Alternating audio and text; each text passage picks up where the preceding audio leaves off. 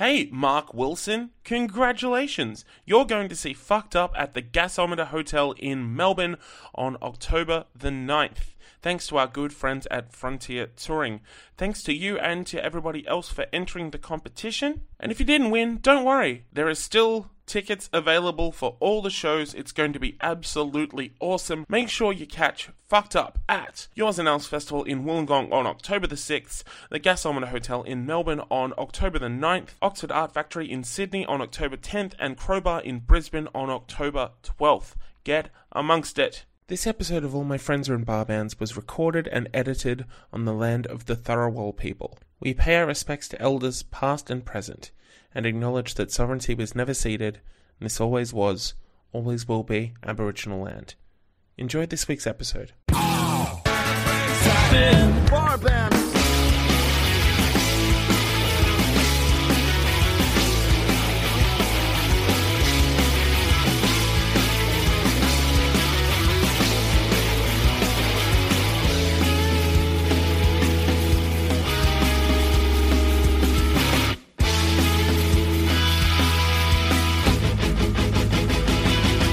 What's going on, everybody? It's David James Young here for another week of All My Friends Are in Bar Bands. Today is episode 140. Holy shit. What a sick milestone. I'm so stoked that we got here, and yeah, I could not be happier to be sharing today's guest with you. This is a dream guest for me. Dream guests, I should say. Today's guests are Carnival.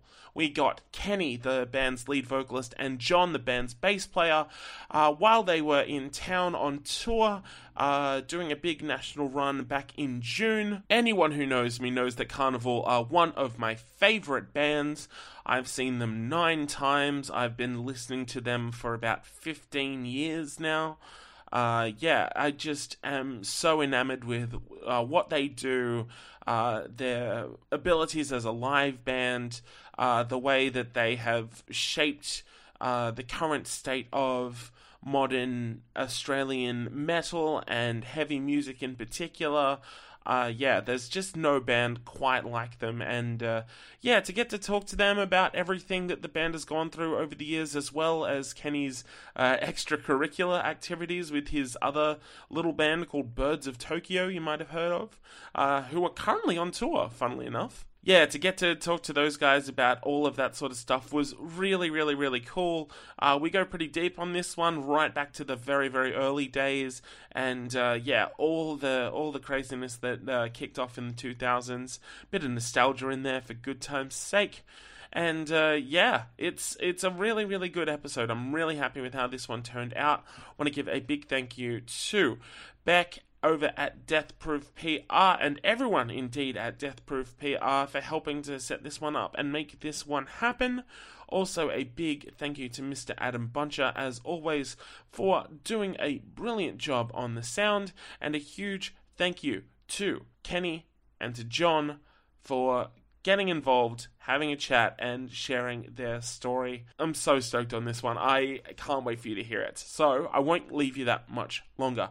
Just a reminder, as always, if you like what you're hearing, it would mean the world if you could rate and review this podcast 5 stars, please, over on Apple Podcasts. Don't forget to subscribe wherever you get your podcasts from. We are on Apple Podcasts, Spotify, Stitcher, Google Podcasts, wherever you get your podcasts from, you will be able to find us. I guarantee it. And if you have any friends that might be interested in what we're doing over here, be sure to send them our way. That would mean the absolute world.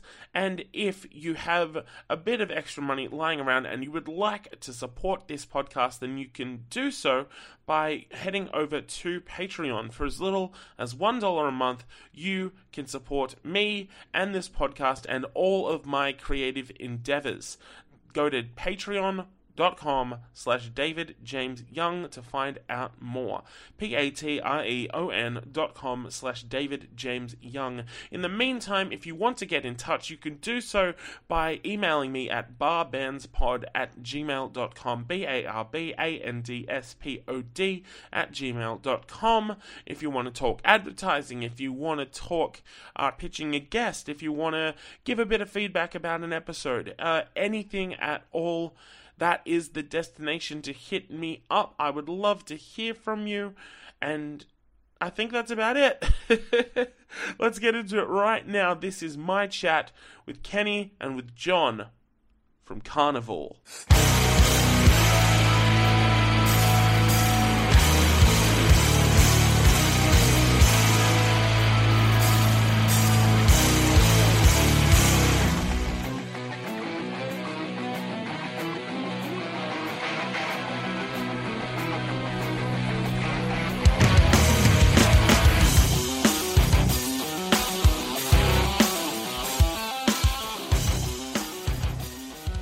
Hi everyone, I'm David James Young, and all my friends are in bar bands. Today, I would like to introduce you to my friends, Carnival. Hello. Hello. Please, introduce yourselves. Hey, I'm Kenny from Carnival. Hey, I'm John from Carnival. That's wonderful. I'm not from Carnival, so this is a kind of disadvantage in Yeah. team me. But Well, I don't know, that's debatable. Yeah. That's debatable. Very debatable. it's Sunday afternoon, we're in Wollongong, and Carnival have returned once again. They said it would never happen, but here we are. I don't know who said it, but, the rumour mill, Crazy. constant motion. Crazier things have happened. Indeed they have. Yeah. Do you guys remember the first time you played here? I don't know if I remember the first time, but at this venue in particular, I think I do. This city in particular? Yeah. I mean, Wollongong. I think this was one of the first places that it was definitely a uni bar back in the day. Remember we did with Any Static? Oh, Yeah. wow, that's a name I haven't known in a while. Yeah, that was probably one of the first. That would have been like mid 2000s. Did you do that run with Cog and In the Grey in 2005? Yeah, we opened. Yeah, I think you might have done it like about 15-20 minutes down the road. The old yellow wool shed. I think we did. That was it. That's why we couldn't remember it. That's it. And that would have been around 2005. probably upon Thermata's release, because that Yes. came out September 2005. Yeah, and that's right. 2005 was also the new normal. Yeah, so there you go. What a year. That would have been that. That would have been that tour. Yeah.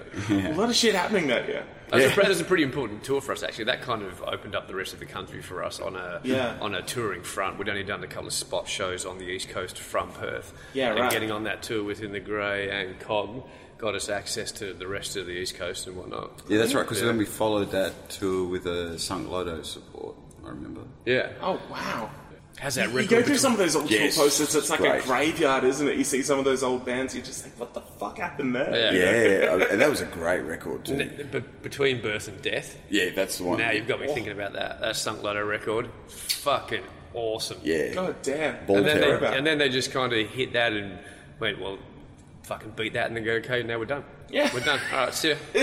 Fuck you guys. That's Top it. that. That would be one great reunion I'd love to see. Yeah. Yeah, that was sick. Some bands are just happy with the one and done, and I respect that. You know?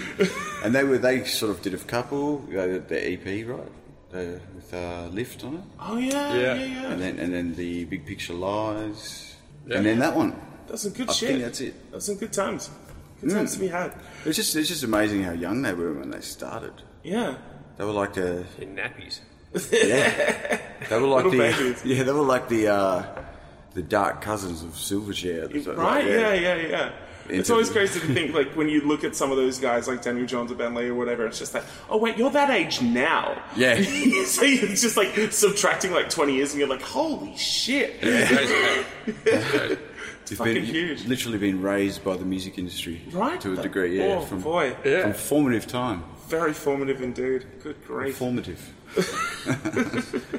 So, I begin these by tracing back the initial interest in music, specifically where it changed from being something that maybe you were watching on TV, listening to on the radio, etc., to something clicking where it's just like, this is what I want to do, I want to sing, I want to play in instrument, I want to be in a band, I want to be a musician, that sort of thing.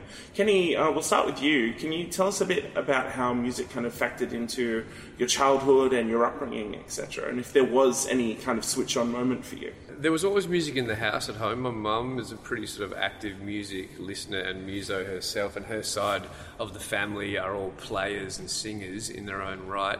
Rage is one of the first things that just springs to mind. I remember watching Rage and not really understanding too much about it, being very young, and then sort of, I don't know, fast forward a few years, and then the whole kind of alt grunge movement hit me pretty hard, and then alt rock after that, and then heavy rock and heavy metal to follow, and then a whole bunch of shit. So once that sort of landed on me, I took to music and fell in love with the whole thing, and so I wanted to do that. Yeah, I wanted to be a part of that, and and here you are. And here we are. Yeah. John, what about you? Yeah, I was just thinking back to the beginning that I can remember. Of my time.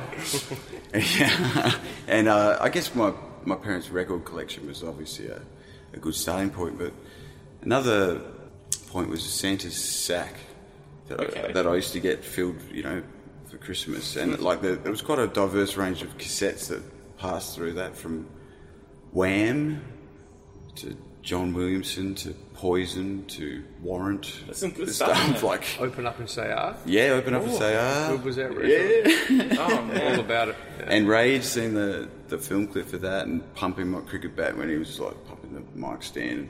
Fuck yes. Yeah. And that sort of time, and then I play piano, I guess, as well. My mother played piano, so So did you get piano lessons? Yeah. Did you hate piano lessons? A little. But I wanted really to get everyone that has come on this podcast and has mentioned doing piano lessons, they're 4 or 5, and they're just I fucking hate this. Yeah. Well, see, I wanted to get them, but I just didn't like practicing. Yeah. I don't really like regimes of that aren't my own. I've decided because and they're very hard to follow around that age. Yeah, you just naturally revolt against something like that. Oh, big time. Yeah. When I started playing guitar when I was 13, I didn't have lessons, and I was sort of self-motivated to play, and I practiced sometimes 6 hours a day but without trying. That's just what it ended up being. It wasn't like I had to practice. I think that was a big point of difference anyway. And I was in Kalgoorlie year 8, not a lot of homework, not a lot to do, so I had a lot of time on my hands. Right, as well. Did you two grow up in similar sort of areas? Whereabouts were the two of you growing up? Oh, no. You were born in Ireland. Yeah, well, my folks migrated here in 85. Right. When I was quite young. I went to school... So were you born in Ireland? Yeah. Right, okay. Yeah. And so you moved to Perth, or where did you move to? From Ireland to Perth. Right, okay. December 1985.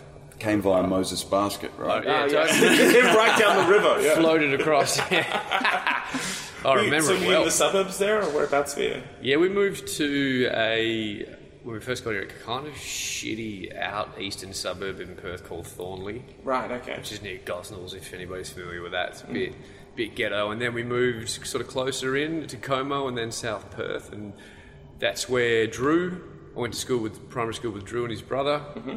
Met him, started talking music, and then we sort of got into high school, got out of high school, met John through... Just school, school circles that hung out together. Yeah. Right. Yeah. So whereabouts were you? I was at boarding school. Right, yeah. I think at the time I was living in either Jabiru or Leinster. Okay. But whereabouts are they? Leinster's north of Kalgoorlie, about 300 k's, and Jabiru's the beginning of the Kakadu National. Yeah, wow. So we're talking really regional here. Yeah, full country. Is that because your father is a rock doctor? That's right. He's a rock doctor. Yeah. There you go. So Doctor of Rock. Geologist. A geologist. Yeah. I like it. But prior to that, I was going to school in Kalgoorlie. Yeah, right. And prior to that, I was born in Inverell in New South Wales. Right. Yeah. So all just very kind of regional sort of places. Mm-hmm. So I can imagine, the radio and the John TV Williamson and stuff was in the Santa Sack, to be honest.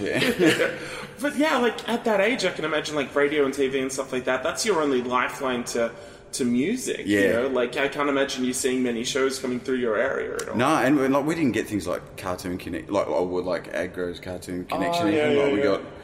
We got a economical version of All TV down one. Yeah, right. Golden West Network, I think, and I think we had 6KG radio. Did you get Rage? Yeah, we did. Yeah. We definitely got that. That was the only thing that had any music. Yeah. God, I fucking lived for that. Yeah, right? Absolutely lived for it. Mm-hmm. Did you, if you knew you weren't going to be able to stay up for it, put in a VHS and tape it and then watch it next morning? Yep. Yeah. Did that a lot. Did that a lot with time-honoured tradition, that one. Were you going to any shows of, like, anything like that growing up, or was it kind of, like, too far out from the city to get to stuff? No, by that time we were well in the city and didn't start going to shows till just end of high school, last year of high school, so we were sort of... Oh, really? So you weren't doing anything before that? No, we'd sort of go to underage shows, but there were never, like, real proper gigs. Like, we'd always go in the last year of high school, still be underage and just sort of bullshit our way into pubs and start watching sort of what I consider real bands, good bands and stuff that's sort of happening. Yeah, that's kind of where we met. I met a whole bunch of people from Perth there in the whole scene and sort of started forming friend circles and, you know... Networking, I guess, yeah, even though we didn't know we were, yeah. Yeah, that's right, yeah. It was quite a big scene when I joined the band. Totally.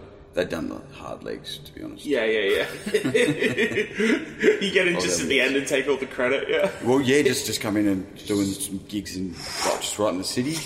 Not not that far. Well, there was the odd one on my birthday, but... We'll get to that. Oh, dear. On that note, do you remember the first time you ever performed live? So, like that tape that I saw once that your mum played, where you were singing... at a school production, maybe? Ooh. Were you a theatre kid? Yeah. Sort of. Tried to be. Yeah, sure. Don't know if I there was it primary school? Yeah. What was that, year 6? Yeah, I think it was year 6. Yeah, there's a small production thing. And actually, Drew's brother's in that. It's pretty funny. Yeah. Oh, that's awesome. And then after that, I think we played some school event as a band. Right. A year later or something. What was your high school band? God, I can't remember the name of it. Actually, no, this is primary school. You had a primary school band? Yeah, and then in high school, we had many. We used to have the music room. We'd make bands and then burn them week in, week out. Like just meeting different dudes playing, get together, write a song, couple of songs, and it wouldn't work. So you just can that, meet someone else. They'd come down to the music room, start a band, write some stuff. We used to just make and break bands the whole way through school. Brilliant. That's kind of how, in a weird way, we cut our teeth a little. The guys I was playing with were just figuring out how to do different things. I guess it would have been probably some performance at like the town hall or something for the end of year music lesson sort of thing. Yeah. Playing guitar or? Nah, playing piano. It was always very nerve-wracking doing that. Yeah, I was always shit scared of making a mistake. Oh God, yeah. Aside from that, I had like a couple of little jam things I had with some people at school. A friend of mine, Butter, we used to play Wipeout all the time. And I was on piano and he was on drums. It wasn't until I was at high school in year 8 that I was in a sort of actual rock band. Right. I mean, before that I'd been in music sort of productions like I think it was in a brass ensemble, a shit house at trumpet, but I was in it for some reason. And then you had solid Omniscia. Yeah, Omniscia was superb. Yeah, just a Omniscia. Can clamp a reed. Yeah. Can blow a bugle. Yeah. So, and then it was in year 8, we were in this band called the Eastern Goldfield Senior High School Rock Band, and the deal was... That's a solid name. Yeah. It's really catchy, yeah. Rolls off the tongue, yeah. And so I just started learning guitar. My brother was in it, he was playing guitar. I think by that point, I still didn't have a guitar, so I was borrowing the guitar of the guy who took it. I think the deal was we had to learn 3 songs, and then we got to pick a song, so it would be I think we did, for example, it was Verse Spy, some Verse Spy song.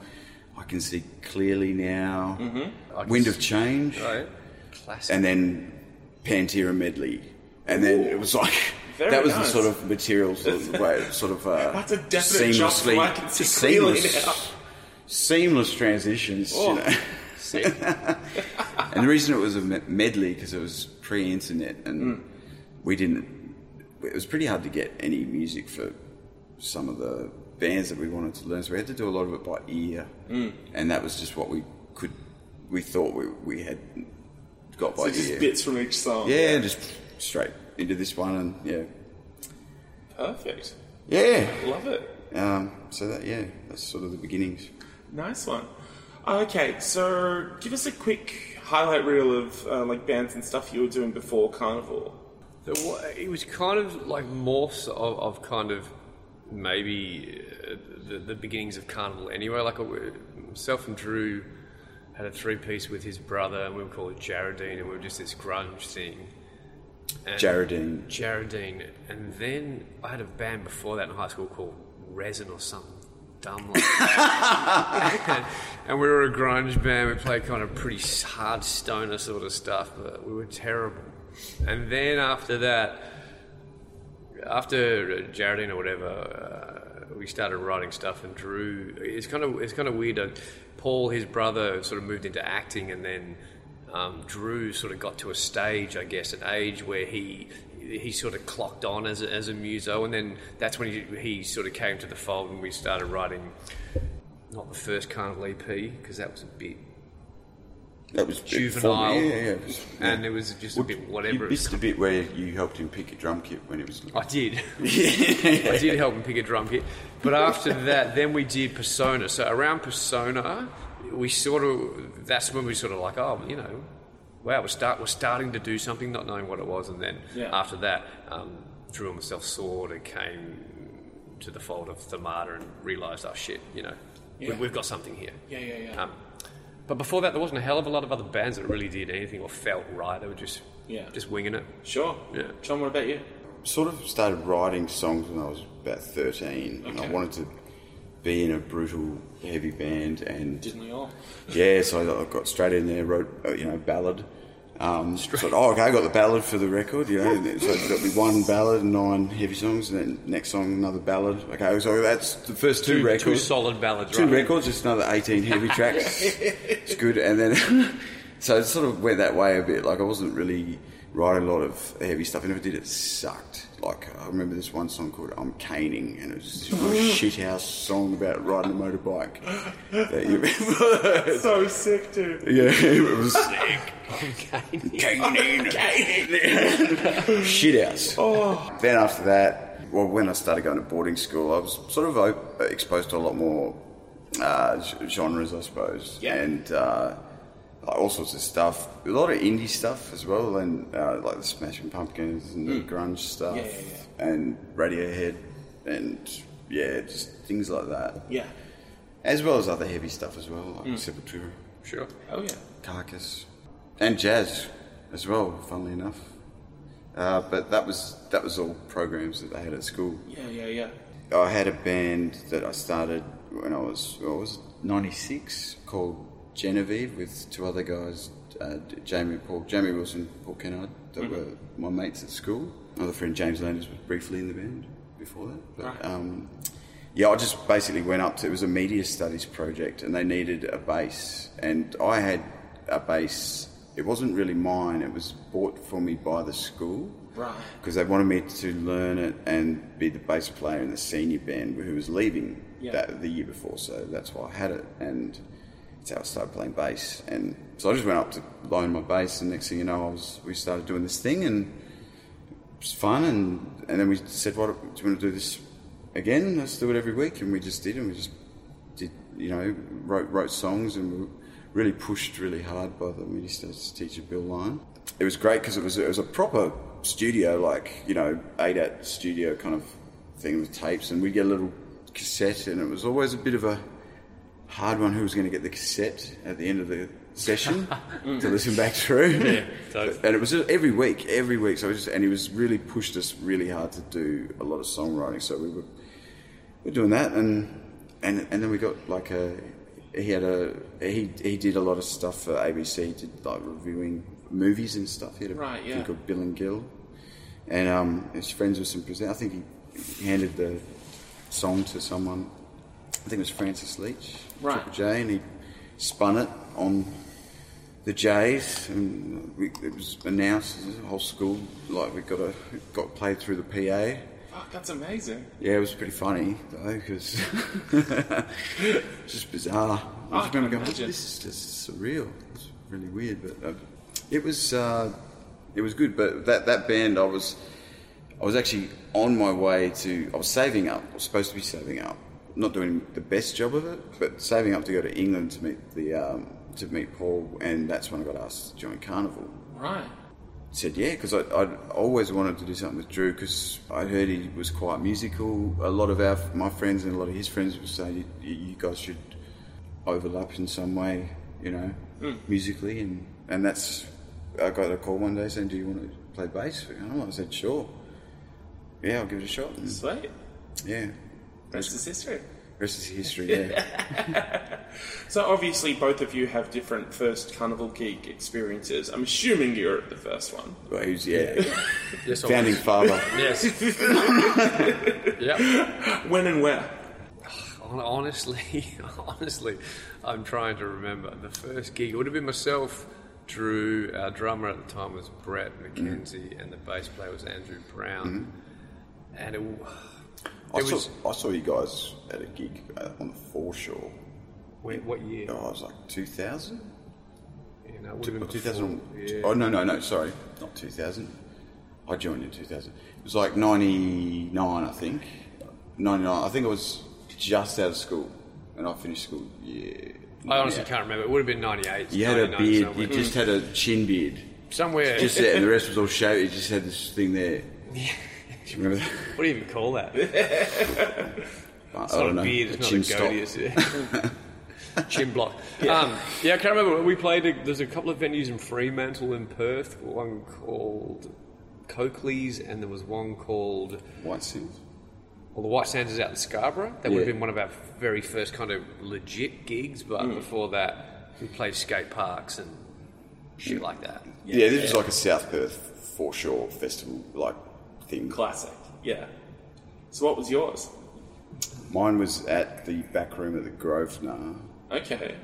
In 2000, like June, I think, or June. It was like that, and then that was one gig I did with the original drummer, Brett, and then he left, and then Ray joined, and the next gig was the heavyweights 200 EP launch. Sick. Capital. Well, what was it at the time? The Globe. Yeah. Amplifier. Yeah. Other side. Full scale deflection, as they were back then. Zeke's band, yeah. Yeah. And obviously heavyweight champ, and I think it was Longbow Tom or Tragic Delicate were after the headliner, sort of. Yeah, right, yeah. Yeah, and I really struggled to hear myself in those early days because I had a really weak sort of rig. It was just compared to Drew's. I mean, I had 200 watt 15, and he had a 5150 with a quad. It was tough. Yeah. Fuck, he's been playing that 5150 for... Has he still got it? He still uses those heads. Yeah, he runs yeah. two of them now and sometimes. But he's been playing those things for the best part of 17 years. 19. Knows his stuff. Holy shit, I've just put that together. Wow. Yeah, and it was your cab he was playing through. Yeah. I just busted out Marshall that I bought and he was playing that. Crazy. You mentioned, we were talking earlier about those first couple of tours just before Themata came out. Yeah. Like, was that your first time properly over to the East Coast? No, the first time was... We didn't do Wollongong on the first time. The ones that we were here... are you talking about the COG ones, or...? Were you doing, like, Sydney, Melbourne? Like, we coming over a bit? We did the Soulfly support. That was the fucking major hell. one where we did the spot. And prior to that, we did that... Was it Big Night Out on Wheels? That was the first tour we ever went on. Was it 2001? One. I was going to say 2. All right, One, I think, yeah. Cool, so somewhere in there. So that was the first time to do those sort of... Yeah, we just released Persona. Yeah, and I just totally. I just had my bass stolen. Oh, fuck. That's right, we did the Soulfly thing. Fuck, your memory's good, man. I could totally forget about that. Yeah, and the Soulfly thing was a bit later. That was like 02 or 03. Yeah. That's a fucking big... How did that come about? Arts WA grant, and it was funny because, like, coming from Perth, at that point I guess we were known, and in the heavy side of Perth or WA music, we were just sort of up the front of it. So any international heavy things that came through, usually we got asked to do a support, and we were just so green. We said yes to pretty much everything that came away, and we did like Sepultura, Soulfly, Devon Townsend, a whole bunch of Strapping Young Lads. Strapping Young Lads, just as examples. And it was funny. The one thing I remember about doing those shows is being really green, being very excited, and then having to learn how to handle certain crowds and certain types of hecklers who are either purists of metal or they're purists of the band on the tour, because at the time we were just something fucking weird and different, and we were not as heavy. We were not as heavy, we were melodic, and we were just... Like, in all honesty, maybe we wouldn't have been the best matched support even. No, we weren't. Which is fair enough. We just got lumped in. So I remember the band learning a lot about, where we fit in and where we don't, and what we are and who we are and who we're going to be musically and stuff, because we used to get fucking reamed by some of these like hard purists. Motherfuckers up the front. Purists of cheese and dick and other things. Threatening us and spitting and throwing bottles and fucking all sorts but of shit. It really did feel like that was the whole crowd, but it wasn't. No, but but they sound the loudest. Well, no one else was like, what did you say, objecting, offering any sort of counter argument to what they were saying. So it just seemed like they were the spokespeople for the whole crowd. Totally, but those sort of tours are the first places to get us into Capitals, and then what I was saying before about the COG thing, that's what got us like kind of right around the East Coast, because that was like so much more than the Capitals though. It was very thorough. It was a good fun. The big night out on Wheels tour that we did, that was a little bit, that had a little bit of thoroughness in terms of like its way it went. We had to drive across Australia, but it was, I don't know, it was nothing. It was just a throwaway sort of tour, but it was our first tour. It was good fun. I remember Kenny's driving kept us alive one night. We've been back and forth across the Nullarbor a couple of times. Is that where we hit the sheep? Yeah. You just didn't. We hit a sheep at about 3 a.m. just outside Dubbo. Broken Hill. Yeah. Right. The sheep. It was a whole flock of sheep. There was about 20 of them, and they just came across because of that train. Remember the train line? Yeah, maybe the train. And we didn't know about the sheep. Spooked them. Yeah, so there's a train line between us. And we smashed through this pack of sheep, and one of them shit themselves when it died. And it shat into the grill of the radiator or the air conditioning or something. Air filter. The air filter. So we had to drive with this smell of sheep shit the whole way to Broken Hill, just coming through the car. And then when we got to clean it off, there was bits of sheep's head and nostril and brains and eyes and stuff stuck to the front of the car. It was fucking hectic. That officially makes you qualified to any heavy band too. Oh man. You guys think you're tough. I mean, if we had smartphones back then, maybe it would have been an album cover for something. Right? Oh yeah. I still remember what the front of the car looked like. I can remember that we broke the headlight mount, and then I was astonished when we got to the next gig and Ray pulled out a plastic welder and fixed it. Like, I was like, what can't you do, mate? Right? Oh, man. So, yeah, like early 2000s, like band kicking off, that sort of stuff. Had Birds formulated around that point, or...? No, Birds sort of came about late 2004. I started writing some stuff with Adam. That sat around for a number of months until we sort of got it enough together to be something we could approach some guys with to hit a studio and just to record, just to see what it was like. And that actually ended up being Anthony and Adam, who Adam Weston's still in the band. Anthony's not, but and Sparky did he record that? Because he was doing he was at the time studying, wasn't he? He was studying. He was at the conservatorium doing audio engineering. Yes, I'm not sure if he recorded that. The EP? Oh. The EP. I thought he did. Shit, man, maybe he did. I can't remember. I remember being in Loop Studios and doing something. But anyway, they were EPs and whatever. But our first record, Day One, was 2006. Yeah. And that's when it started to be legit. When was the first Bird show? That would have been early 2005, and we were under some weird name we called ourselves the Nouns or something. Yeah. Right. Were you there? I think it was, yeah. I was at a few of those early Birds ones. It was at the Newport Hotel in Fremantle. Right. I remember one at the Mojo's, and a UWA open day as well. Yeah. Did they go better than the first Carnival shows, you reckon? Well, I'd say so because I can't remember. I can't remember the first Carnival show. But yeah, they did. Well, they would have, yeah, because we're fast forwarding sort of, 4 or 5 years into me learning how to perform. Yeah. So I kind of had something together at that point, Yeah. So we get into like 2005 and that chunk between the Martyr coming out and recording and making Sound Awake, and that's where things really kind of escalate for the bands. Like, was there any point in that trajectory between those two records where it kind of hit you? Like, was there any kind of particular like getting to play a certain place or be in a certain venue or play with a certain band or anything like that, where it's just like, oh shit, this is happening like more than any other band we've done before? For us, it was. I'd say that Come Together festival was the one at Luna Park. Luna Park. Yeah. That was.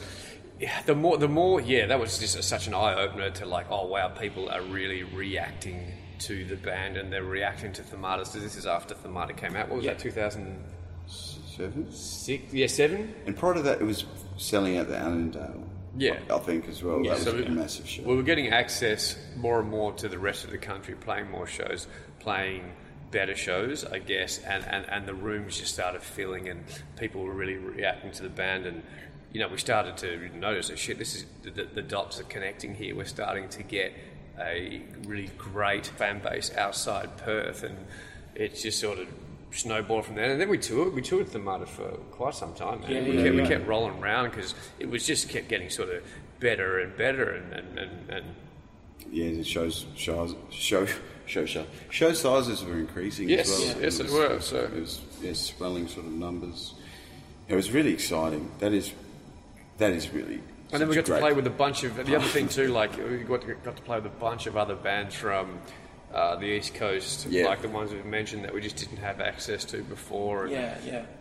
And, and then we realised, wow, we're actually sort of we're becoming part of something now. Yeah. Because we were part of something in Perth, and all we knew was that sort of scene, and we knew it well. But then you get connected with the rest of the country, and you start to share your own ideas of music with other people, and get inspired by the bands, and get really turned on about what the rest of the scene's doing, and it was fucking cool. That was a cool time, man. It was a really good time. Yeah, it was an awesome time. How are you navigating that as performers then? Like it was one thing to just be playing to some mates in Perth. I can imagine it's something else entirely to be facing these new challenges with bigger shows and having to really kind of step up as a live band in particular. I don't know how much we thought about that, like performance stuff, like not just battling being John Stockman. We were just getting it together as a band. I don't think we really thought to put that much emphasis on about how to perform and how to nail things. We should be doing this. We shouldn't be doing that. It was just from the moment I joined the band, though, I really was trying to always. I think I was very focused on us having a performance that was worth people's money to come and see. It was value for money, and it was totally.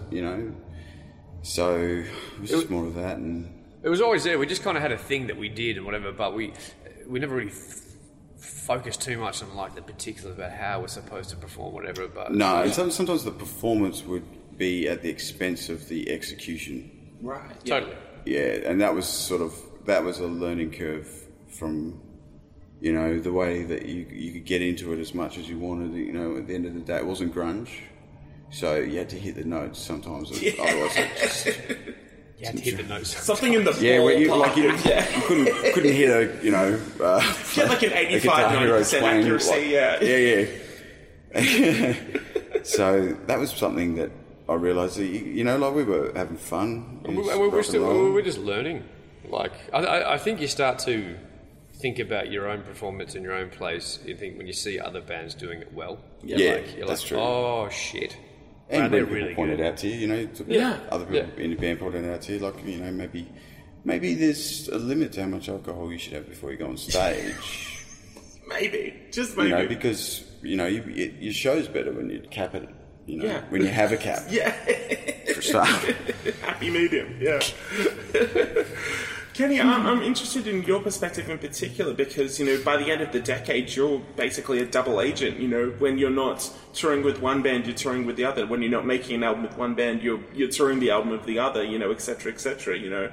Every year for a couple of years there, you've got at least one thing coming out from one thing or the other, and there's just this constant stream of recording, touring, etc. Like, how's that kind of weighing on you, like, in terms of, like, the expectations coming from both, like, very disparate sides of your performance and, as a musician and a songwriter, etc. It's a big ask to do it just with the one band, but you've got it with two, like, relatively in-demand, constantly touring sort of acts at this juncture. I didn't find it too difficult through the whole period. So from basically 2006 to 2014, 15. Yeah. That was just back to back pretty much. Like you're saying, it came down to writing periods, recording, studio or touring demands, and it just all had to be figured out as best it could between two different management groups and a whole bunch of stuff. But I don't know, I guess I kind of had the energy for it. I kind of felt like I handled it okay. Balance, Balance, I kind of had to learn that. In the beginning it was pretty full on, and I ran the risk a few times of burnout. Yeah. And that was a bit scary and a bit like, oh shit, gotta watch that. So just had to fudge a few things around, but I never found it that hard. I never found it that difficult. I never felt the pressure. I never felt the expectation. Yeah. I really enjoyed everything about it, who I was sharing music with, what it was. I loved the reward in putting effort into things and just nailing a few things down. I actually remember a lot of the time feeling a bit weird being home when I had time off. Yeah. Because I was kind of so caught up in the perpetual roll of things and the chaos. It made sense to me that I remember being at home and just like a fart in a bottle, just like, Jesus Christ, like, oh, I can't be here. Let me out. Let me out. Let me spread. And it was weird. So, well, you would have spent that would have been a minority of your time, I guess. Yeah. And now and it's very different these days. Like I'm very, aware that the time at home these days is massive. Like time for myself and my family and recharge and get to ground again and go back out and then work and then play and it's another set of scales, isn't it? Another balance. Absolutely. That than these two.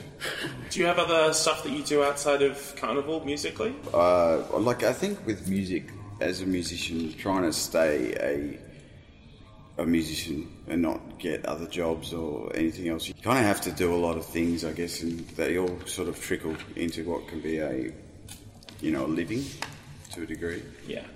So I do performance stuff at home, session gigs, bit of recording, design a pedal, lessons. Yeah. I think there's others, but I don't. It's just a lot of cool shit, really. Yeah, all means don't have to work at Macca's. Not that there's nothing against working at Macca's. Not at all. No, I just don't want to go back there. Yeah. You've been too close to the grill, you don't want to get burned again. Yeah.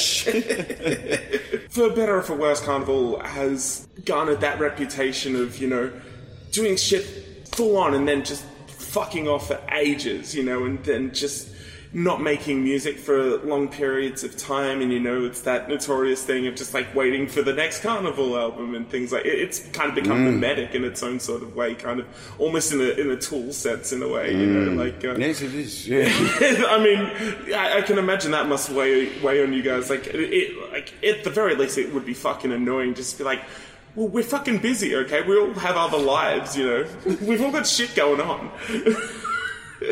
Yeah, well, sort of. It's funny because it kind of we as a band, and maybe in the later stages of our place in the world and our career, we feel this. We sympathise and feel the same too with people who are fans of this band. Like we're quite eager to have new music out and have it out more often, just because we still love the music this band creates and whatever. Yeah. But it's a funny thing to think about, though. Maybe if there Yeah. wasn't a fan base, though, and of course there is, and it's a wonderful part because we can share that with them. But if there wasn't, I wonder if we'd be just quite content to get in to a studio when we're creatively good, write a record, put that out, figure it out, feel it, and then just fucking disappear for I don't 4 think it years, would, I don't think it would take any difference in time, though. I don't think it's like... I don't think it would either. Yeah, I agree. Because we've never felt the pressure that we need to get it,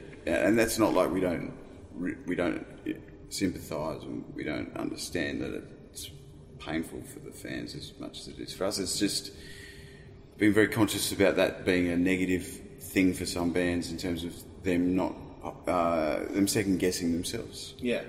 So we've just wanted to write music we believe is interesting. Yeah. Yeah. You know, and it isn't a cookie cutter to something that we've just done. Sure. Yeah. You know, in terms of getting it out quicker,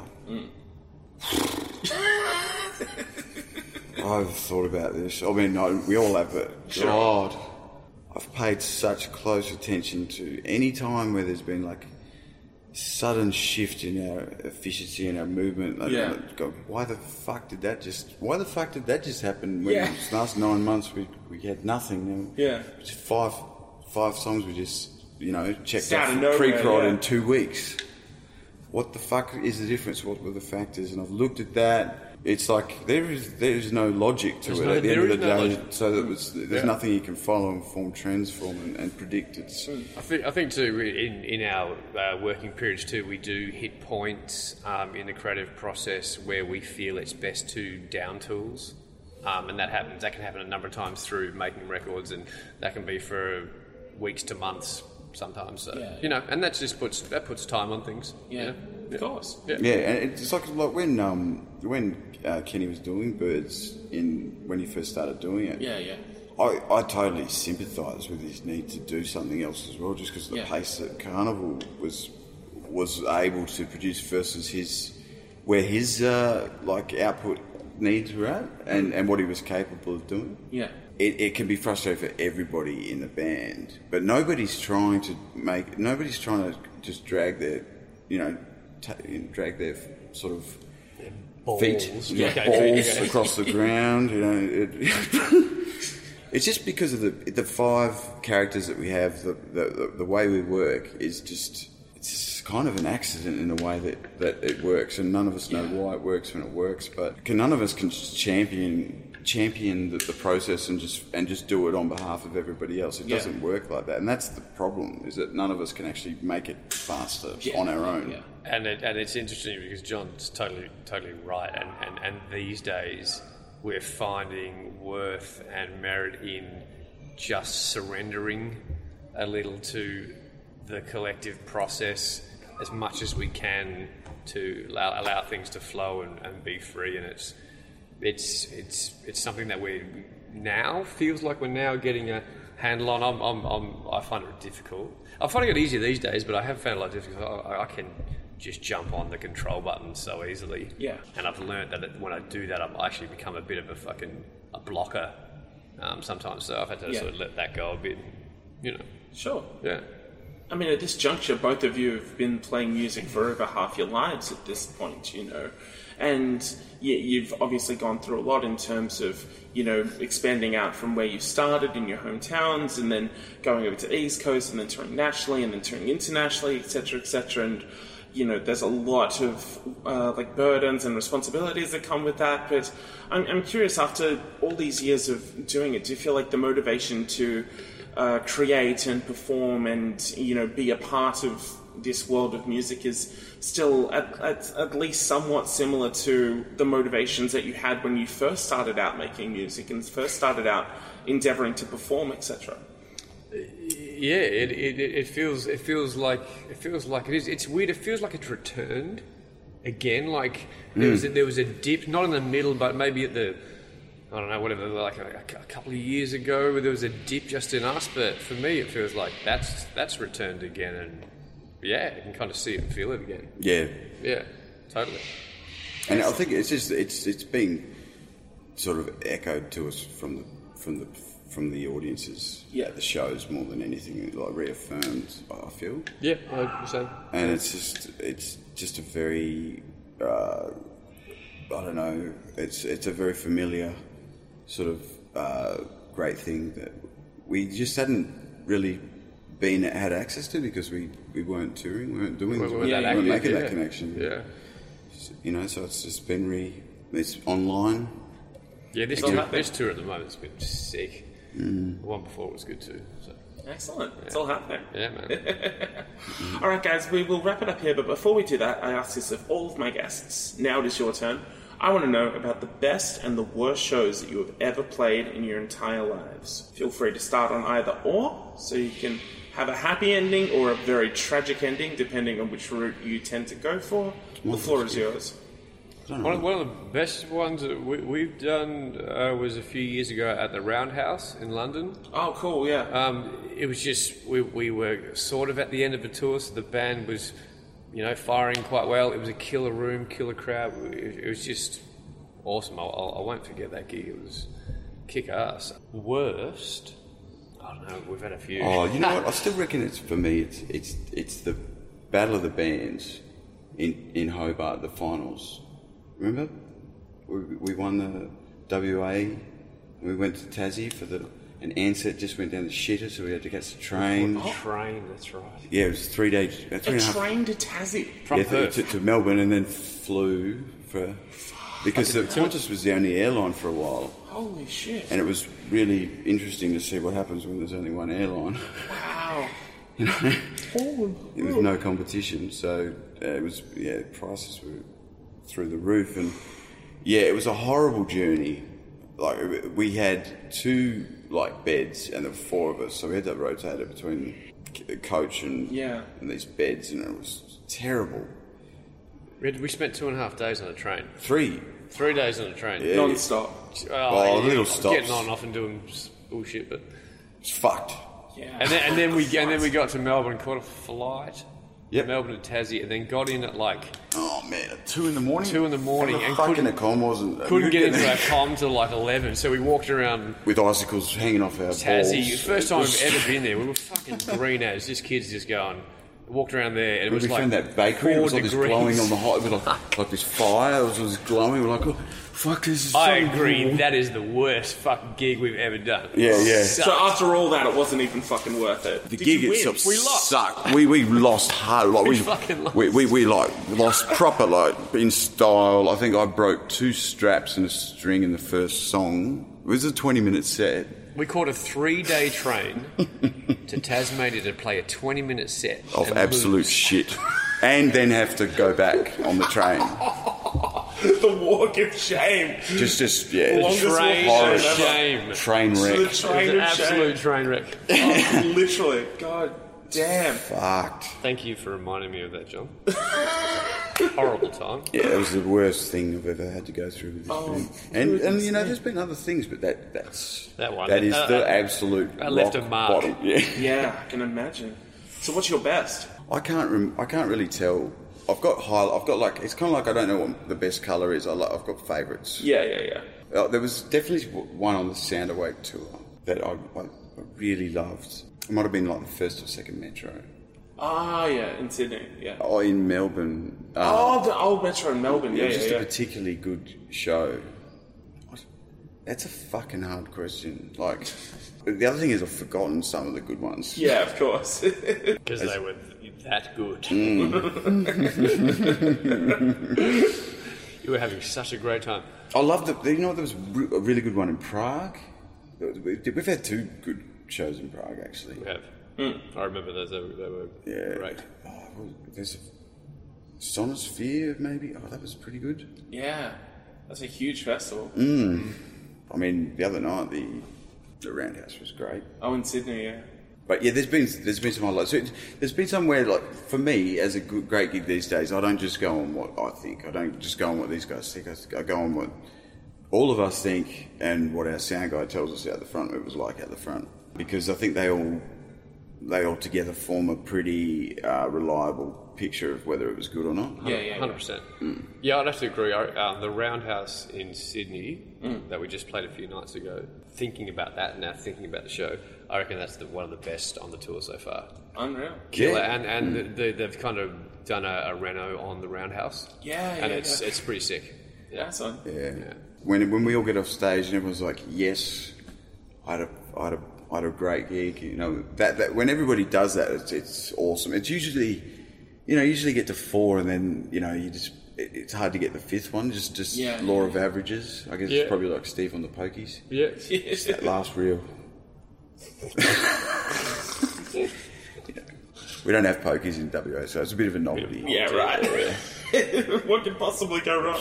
Nothing, just spin again. On the punt. But when that happens, it's great. But sometimes, you know, we'll be like, oh, that was dog shit. And then Willie, our sound go, guys, that was really awesome. All the shit that you thought was going wrong wasn't translating. You know, so just show must go on. That's it. Kenny, you have Bird stuff happening later on this year? Yep. So I do. Tour in September? And some writing maybe prior to that, or probably prior. I'll be in Sydney probably prior to that, just writing some new stuff. Sweet. And then end of the year, there's some more shows and maybe look at actually recording some stuff. So, but yeah, touring in September. Sweet. Yeah. And after this, what have Carnival got planned? We've got planned to go back. We're going back into the studio. Yeah. Quite soon, yeah. We recorded 3 new songs before we left. Yeah, just beds for the beds for them and stuff. So we're going to go back and look at those and tweak, and then I'll get a chance to do some vocals for those. And then we have another 3 semi-written. We're going to get in the studio and do them and kind of repeat the process. And as we figure that out and learn from that, as we have just done, learn a bit about the first 3, there will be another 3-6. We have another 3 loosely written to go. So we hopefully we're clocking in at 9 songs sometime soon enough. Sweet. You know, work our way to a record. And then, you know, you're probably well across of it once the rest of us are across what happens these days with records, because it was a while ago. We released something. The industry's changed a lot. It'll be released in some form, in some amount. It will be. In some platform, in some medium. Wonderful. Well, until then, Kenny, John, thank you both so much for your time today. Really, really appreciate it. Pleasure, man. No worries. Great. I'm David James Young, and all my friends in Barbados.